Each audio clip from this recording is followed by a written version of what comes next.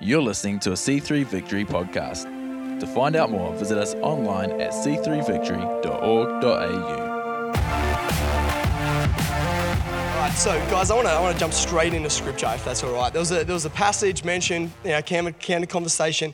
It's actually a passage that's found in two Gospels, Gospel of Matthew and the Gospel of Luke. It is the parable of the talents. So I love that it's found in Matthew and Luke, because if we know about the Gospels, the Gospel of Matthew is written to a Jewish audience, and the Gospel of Luke, he's a doctor, he's writing more towards a Gentile audience. So it kind of covers everyone. To me, that's telling us that this parable and the principles we find in it is for everybody. That we can take it and we can apply to our world. We don't have to have some type of traditionally Jewish mindset to grab it. No, there's real practical principles in this parable that we can apply to our world. And so if you've got a Bible, turn to Matthew 25. If you don't have a Bible today, that's okay. It's going to be up on the screen and you can follow along. It is quite a long parable. But stay with me. I'm going to get through all your Bible reading for the weekend in one go. All right, here we go. I'm going to read from the New King James Version, which is new for me, but that's okay. I'm learning. For the kingdom of heaven, starting at verse 14, is like a man traveling to a far country who called his own servants and delivered his goods to them.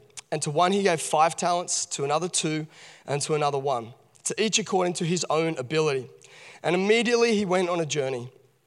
Then he who had received the 5 talents went and traded with them and made another 5 talents. And likewise he who had received 2 gained 2 more also. But he who had received 1 went and dug in the ground and hid his Lord's money. After a long time, the Lord of those servants came and settled accounts with them.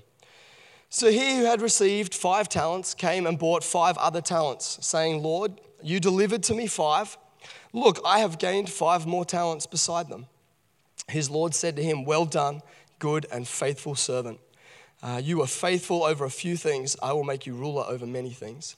Enter into the joy of the Lord. He also who had received 2 talents came and said, Lord, you delivered to me 2 talents. Look, I have gained 2 more talents beside them. His Lord said to him, well done, good and faithful servant. You have been faithful over a few things. I will make you ruler over many things. Enter into the joy of your Lord. Then he who had received the 1 talent came and said, Lord, I knew you to be a hard man, reaping where you have not sown, gathering where you have not scattered seed, and I was afraid. I went and hid your talent in the ground. Look, there you have what is yours. But his Lord answered and said to him, you wicked and lazy servant, you knew that I reap where I have not sown and gather where I have not scattered seed, so you ought to have deposited my money with the bankers. At my coming, I would have received back my own with interest. Let's pray.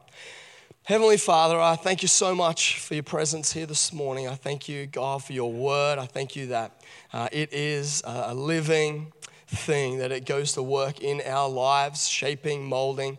And I pray today that as we explore your word and the principles that you have placed in your word to find financial freedom in our lives, God, I pray that your Holy Spirit would bring fresh revelation in the name of Jesus. And Lord, we pray for the Jets. God, we pray that even though they drew with Western Sydney, God, that they would find your favor in the next round. In Jesus' name, amen. You can't tell me prayer doesn't work. Second place, wooden spoon to second place. Come on. It's all right. All of you that are a little bit funny that I pray for it, you'll be all right. Can I tell you a story?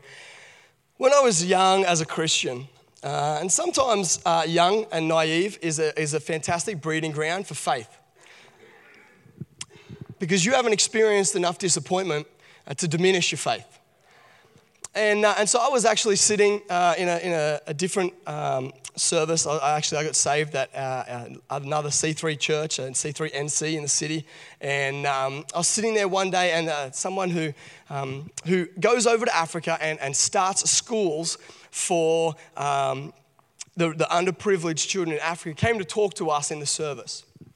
I believe that we supported them through our vision towards mission and things like that. But she came and she started sharing about all that they did. And I tell you, my heart just went out. I was like, oh, this is awesome. This is like the hands and feet. I mean, I'm a school teacher, so probably, tweaked a few things in me about that. But I was like, what an awesome expression of some practical outworking of God's love and His care, creating a doorway for children to hear about the gospel. And I was taken by it. And I remember someone towards the end, might have been in like a sort of a session afterwards where it was a bit of a Q&A.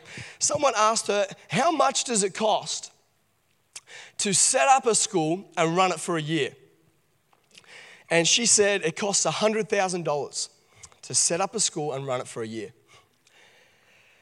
And immediately, I don't get a lot of visions, like clear visions. I get when the Holy Spirit speaks to me, I get like a sense in my spirit, it's like a word or something like that. But in that moment, I got the clearest vision of me writing a check for $100,000 and going up and going, I can't go, but you can go, so go. Go and do it. I want to be the one that helps you to go and do it. And ever since then, I've had a real passion to be able to facilitate someone else's vision. I've always wanted, when someone comes to me and they have an audacious vision but they don't have finance, I have this dream to be the person who can provide the one thing that's restricting the audacious faith visions of the kingdom of God going out and being done on planet Earth, right? When people have a vision to go and do something crazy that's going to impact lives, but the one thing that's restricting them is finance, I think that is ridiculous. I think that we should be able to be behind them going, you know what? We can provide, we can open that door for you. If that's the only thing that's stopping you, go and do it. And I guess that runs in me quite passionately. And here's the thing, I was a uni student. I don't know how many uni students I have here or how many people remember your salary when you were a uni student, but it's nowhere near $100,000, right? I was working casually at a clothing retail store and without an astronomical miracle, there was no way I was going to be able to fulfill that vision. And so I wonder why I got it.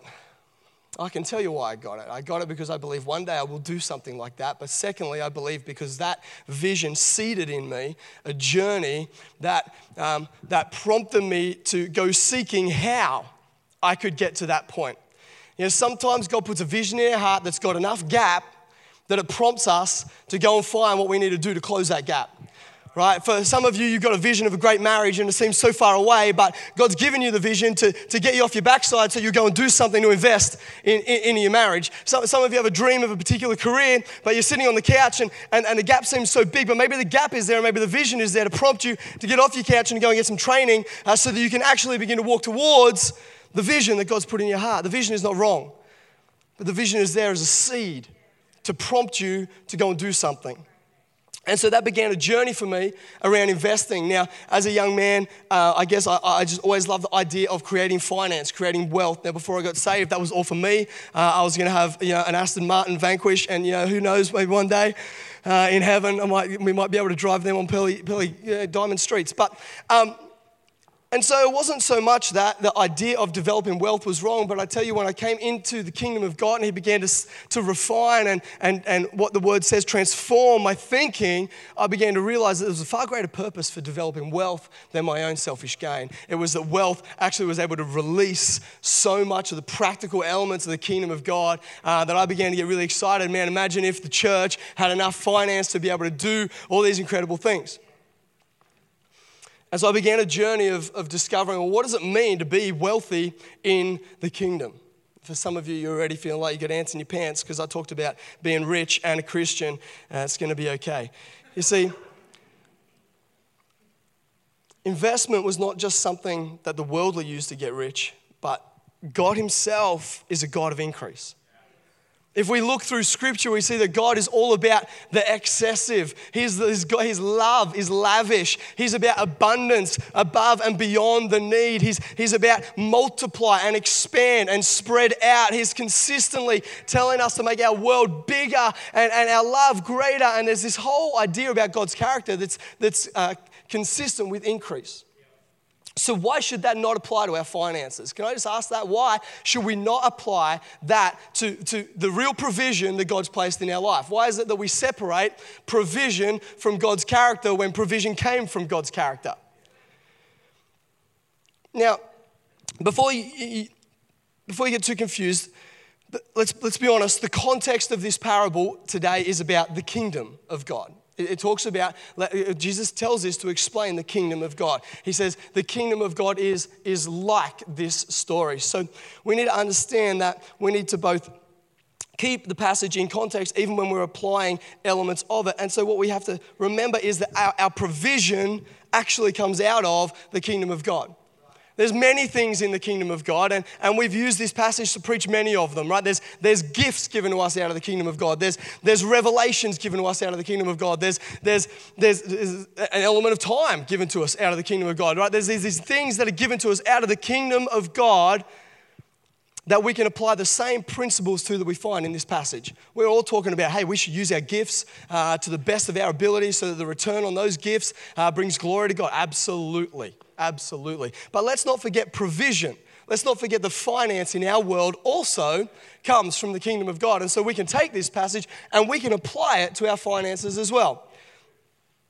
Now, we are told this man leaves his goods. Other translations use the words money, possessions, and some use this word talent. Now, like I said, I love the idea that in this series, each time when Pastor Keith talked about the tithe, he went back to the law of first mention.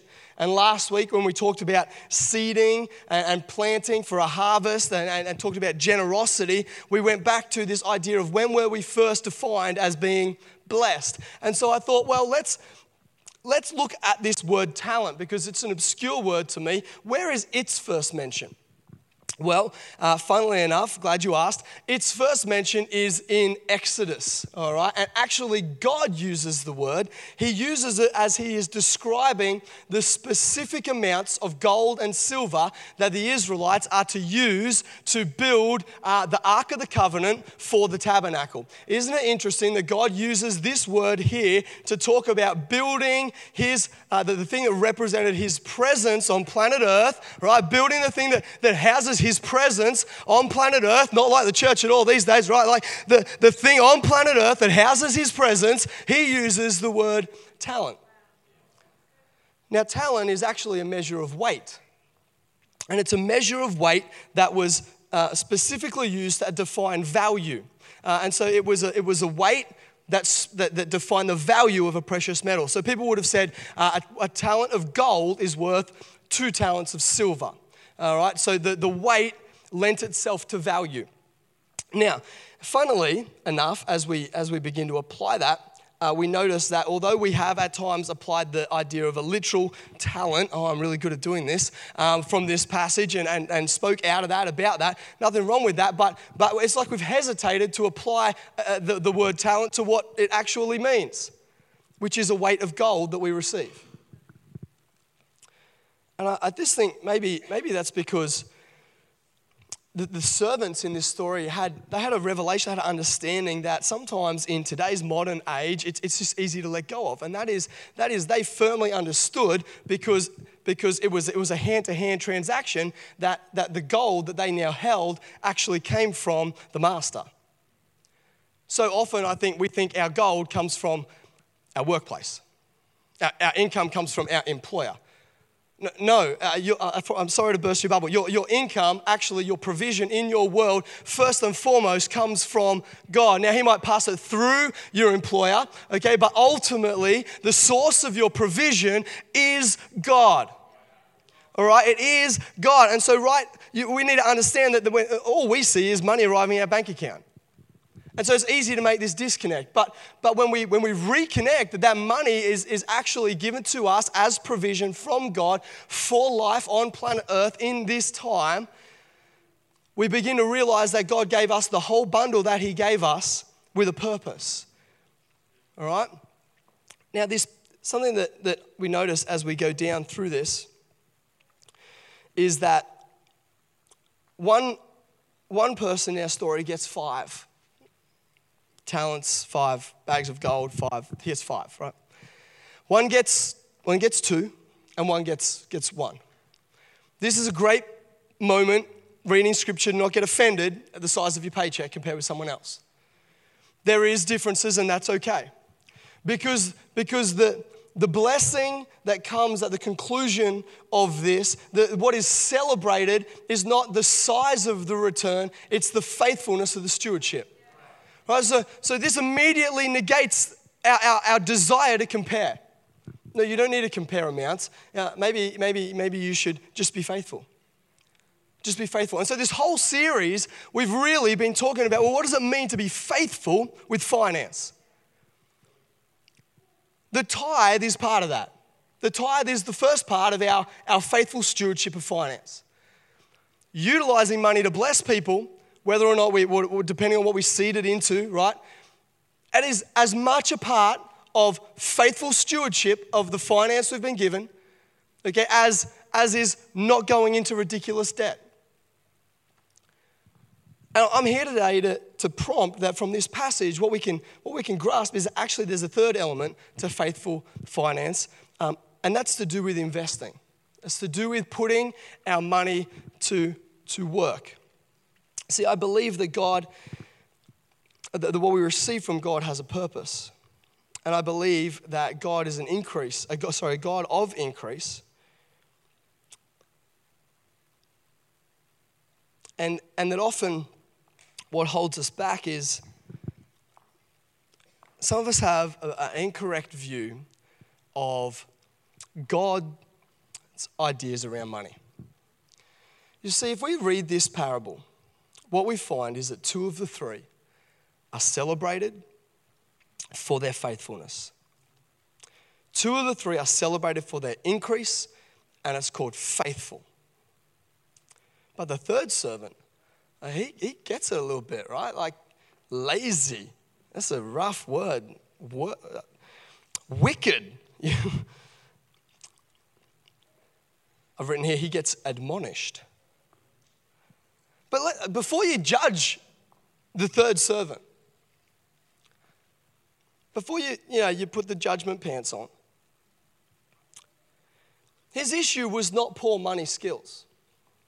His issue was not that he didn't get enough to begin with, to do something with. His issue was not that he spent all that he was given. They were not the things he was admonished for. He was admonished because his incorrect view of the master created fear around finance. An incorrect view that actually what the master was after was faithfulness toward increase. He didn't think that was what the master was like. And I just wonder today whether we walk in here.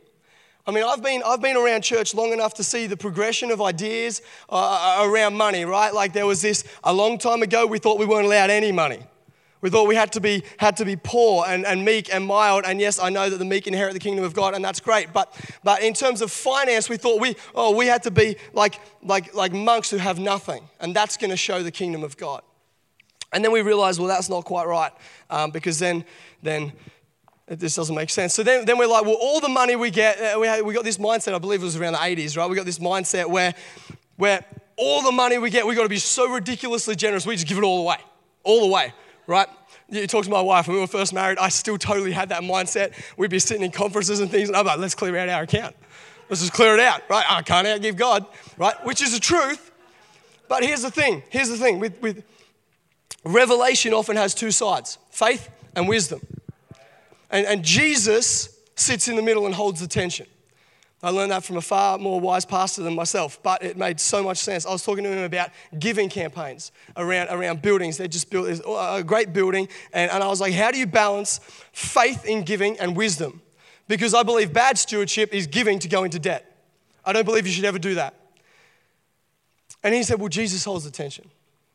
Sometimes he wants you to lean towards the revelation that you can't outgive God and that God's incredibly generous and that when you do give astronomically, he will provide. And I believe all that. But on the other side of the coin, here we've got a parable about stewardship. And we get taught about being wise with our finance. Read all through Proverbs, talks about wisdom, financial wisdom. And so actually we need to weigh each and every situation and go to Jesus and have a personal conversation with our personal Savior and the personal relationship that we have with Him and go, well, Jesus, in this particular moment, which way do you want me to lean? Am I leaning to wisdom on this one? Or are you prompting me just to be a little bit more in faith?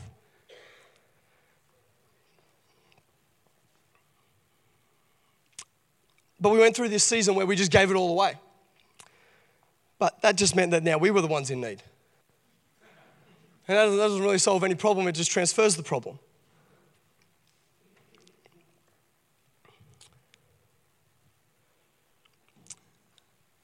I believe that God's desire is that we increase and have an abundance for every good work. I believe that faithful stewardship of provision will lead to us having enough to tithe, to seed, to invest, and to live. I believe that is taking the wisdom right throughout Scripture and applying it to the provision that God's given us. It enables us to create opportunities to give. It enables us to create opportunities to invest. It enables us to tithe. And I tell you what that does, above all else, that brings freedom to your financial world.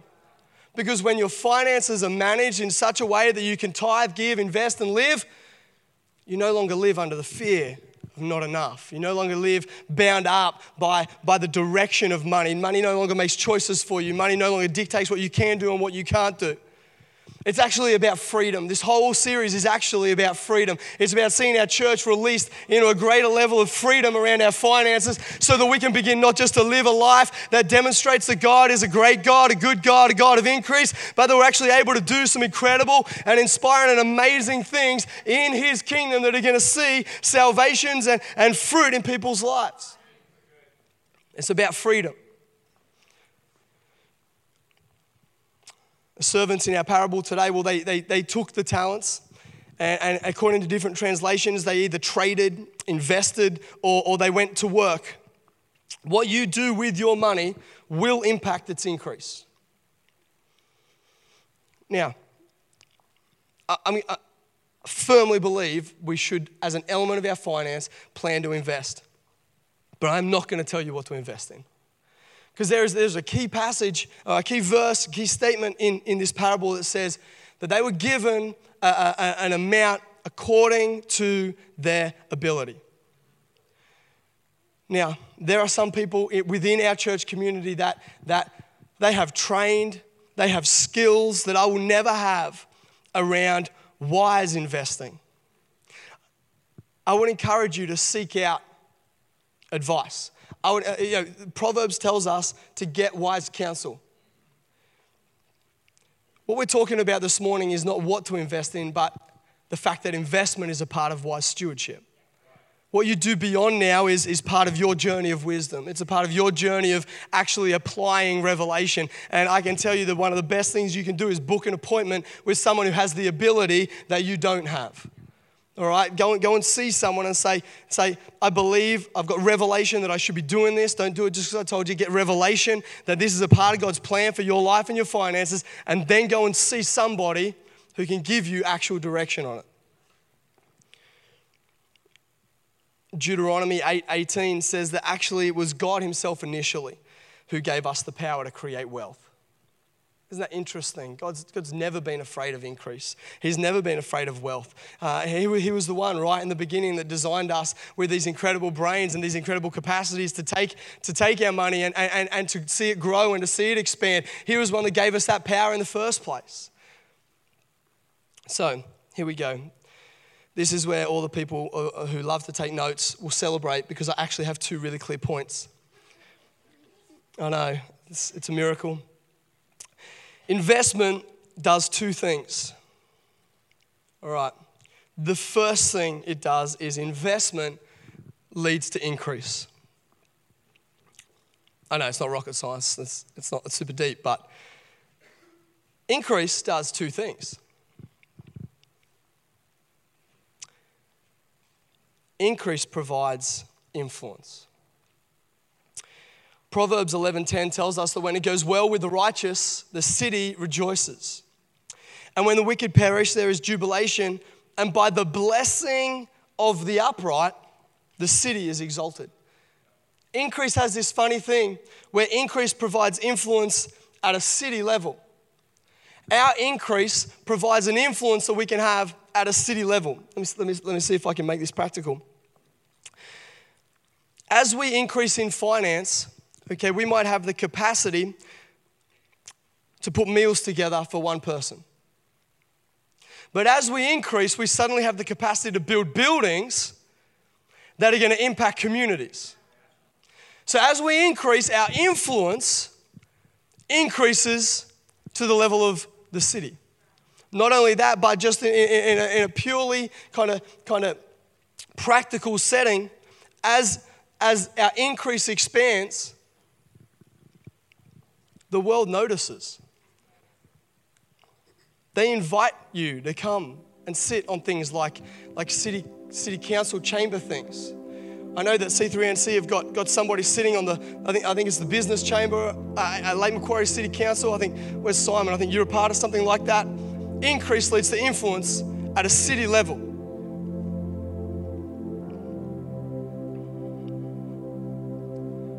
Not to pull too many people out here, but I know, we know Emil's story. Young boy wanted to be a pilot, he owns an airline. Don't tell me that his increase hasn't given him an influence at a city level. The people on his plane, the places he gets to go. Increase leads to influence. The second thing that increase leads to is opportunity.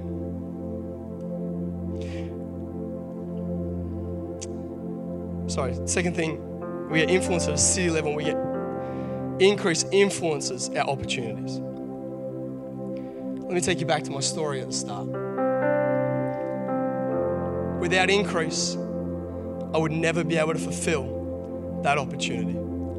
Like I said, I don't believe I was ever supposed to in that moment. If I had tried, it would have been unwise. But I do believe that as I increase, I'll be able to take more and more of those opportunities. My increase will influence the opportunities that I'm able to take. It will influence the opportunities that might come my way. Increase will influence your opportunities. The second thing that increase does is it leads to independence. I don't want you to hear me say anything here about being self-made or anything like that. No, this is all through God. He was the one at the beginning that gave us the power to create wealth. But imagine if you weren't tied to needing your job for its financial provision. What if you stewarded, invested to a point where your money that you'd invested was providing you with enough that you were free to do whatever God put on your heart to do on a particular day? If you were free to jump on board the mission trip that we were going to take up to a women's refuge. I'm not tied to my job, I don't need it. My faithful stewardship has provided me with a level of independence financially that I'm free to go and to do. And don't let the gap between that statement and your current place squash you. Let it spur you. You see, the second reason we should invest is actually to do with leaving an inheritance. Here's the thing, you may never get actually to walk in the fullness of the complete freedom of independence from the financial restrictions of a job, but you can certainly set a platform so that maybe your kids can, or maybe your children's children can. There is so much power in inheritance and in legacy. All you need to do is look at David and Solomon to look at the power of inheritance and the power of legacy.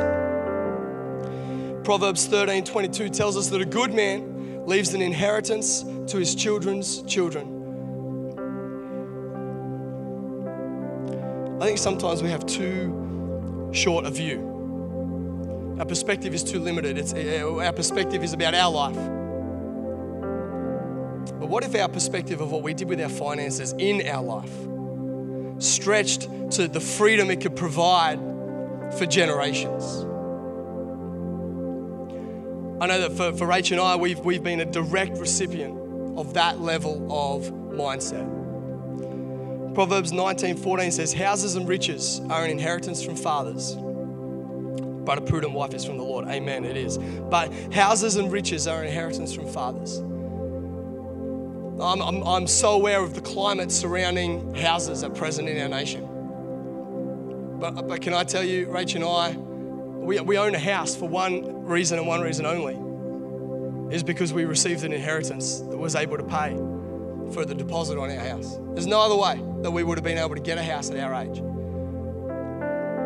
Don't tell me that a legacy doesn't impact the children's children. That was an inheritance we received from Rachel's grand. Generational impact, generational change because someone's stewardship. I want to land this plane. I got to go. I got the privilege of speaking out of our Northwest campus as well.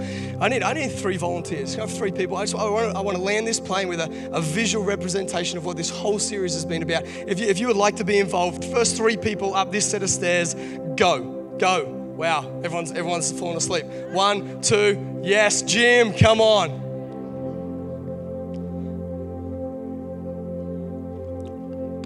All right, now this is in no way an indication of their current financial state in any way, shape or form, all right? But the scripture tells us that the master left some with 1, some with 2,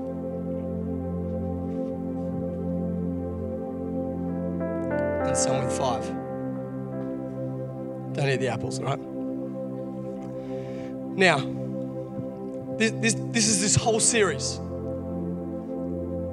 Take the elastic band off and be careful. I've pre-cut. Now, I'm going to start with Jim.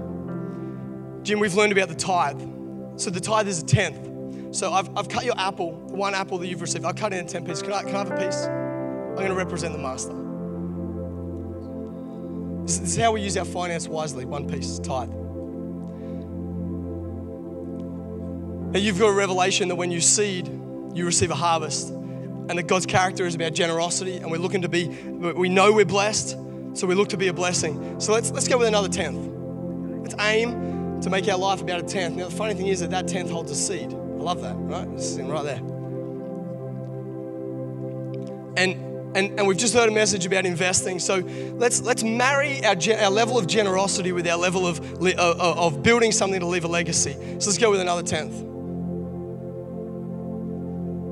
Holds a seed as well. How much are you left with? 70%. Here's the thing. The tithe is a tithe. We're going to leave that with God.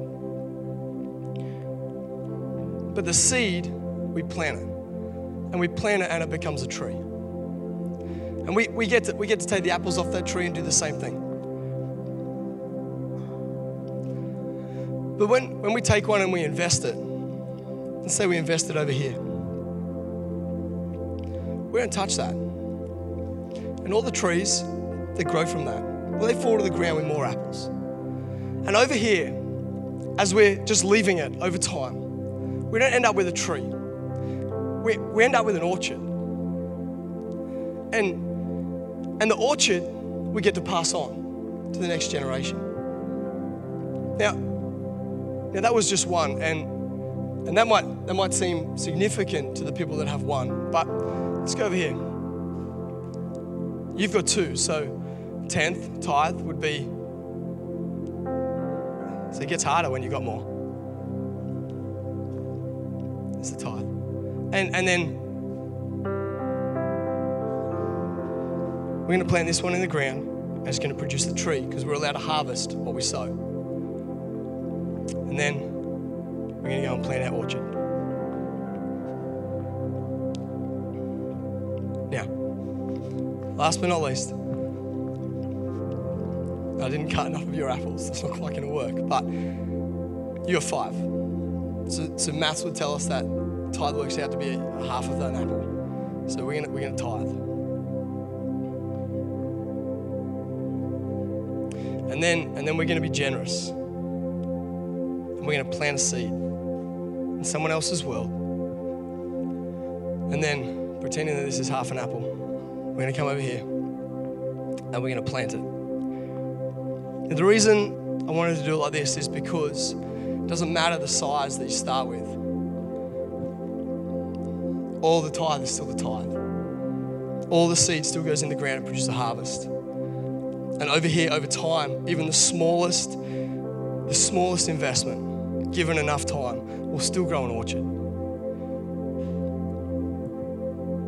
If nothing else, I want you to take away this image, because it represents what I believe the scripture teaches us about financial stewardship, management with faith and wisdom. We can look at the story of Joseph, and it tells us that what we do in the season of plenty sets us up for what we do in the season of lack. There's a couple of times where we hit the season of lack, you might say, when we're really young and when we're really old.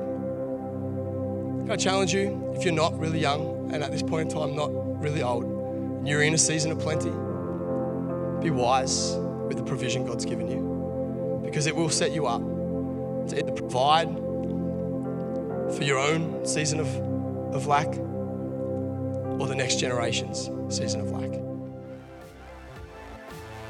Thanks for joining us for the C3 Victory podcast. We would love to see you at one of our services. To find out more, visit us online at c3victory.org.au or check us out on Facebook or Instagram.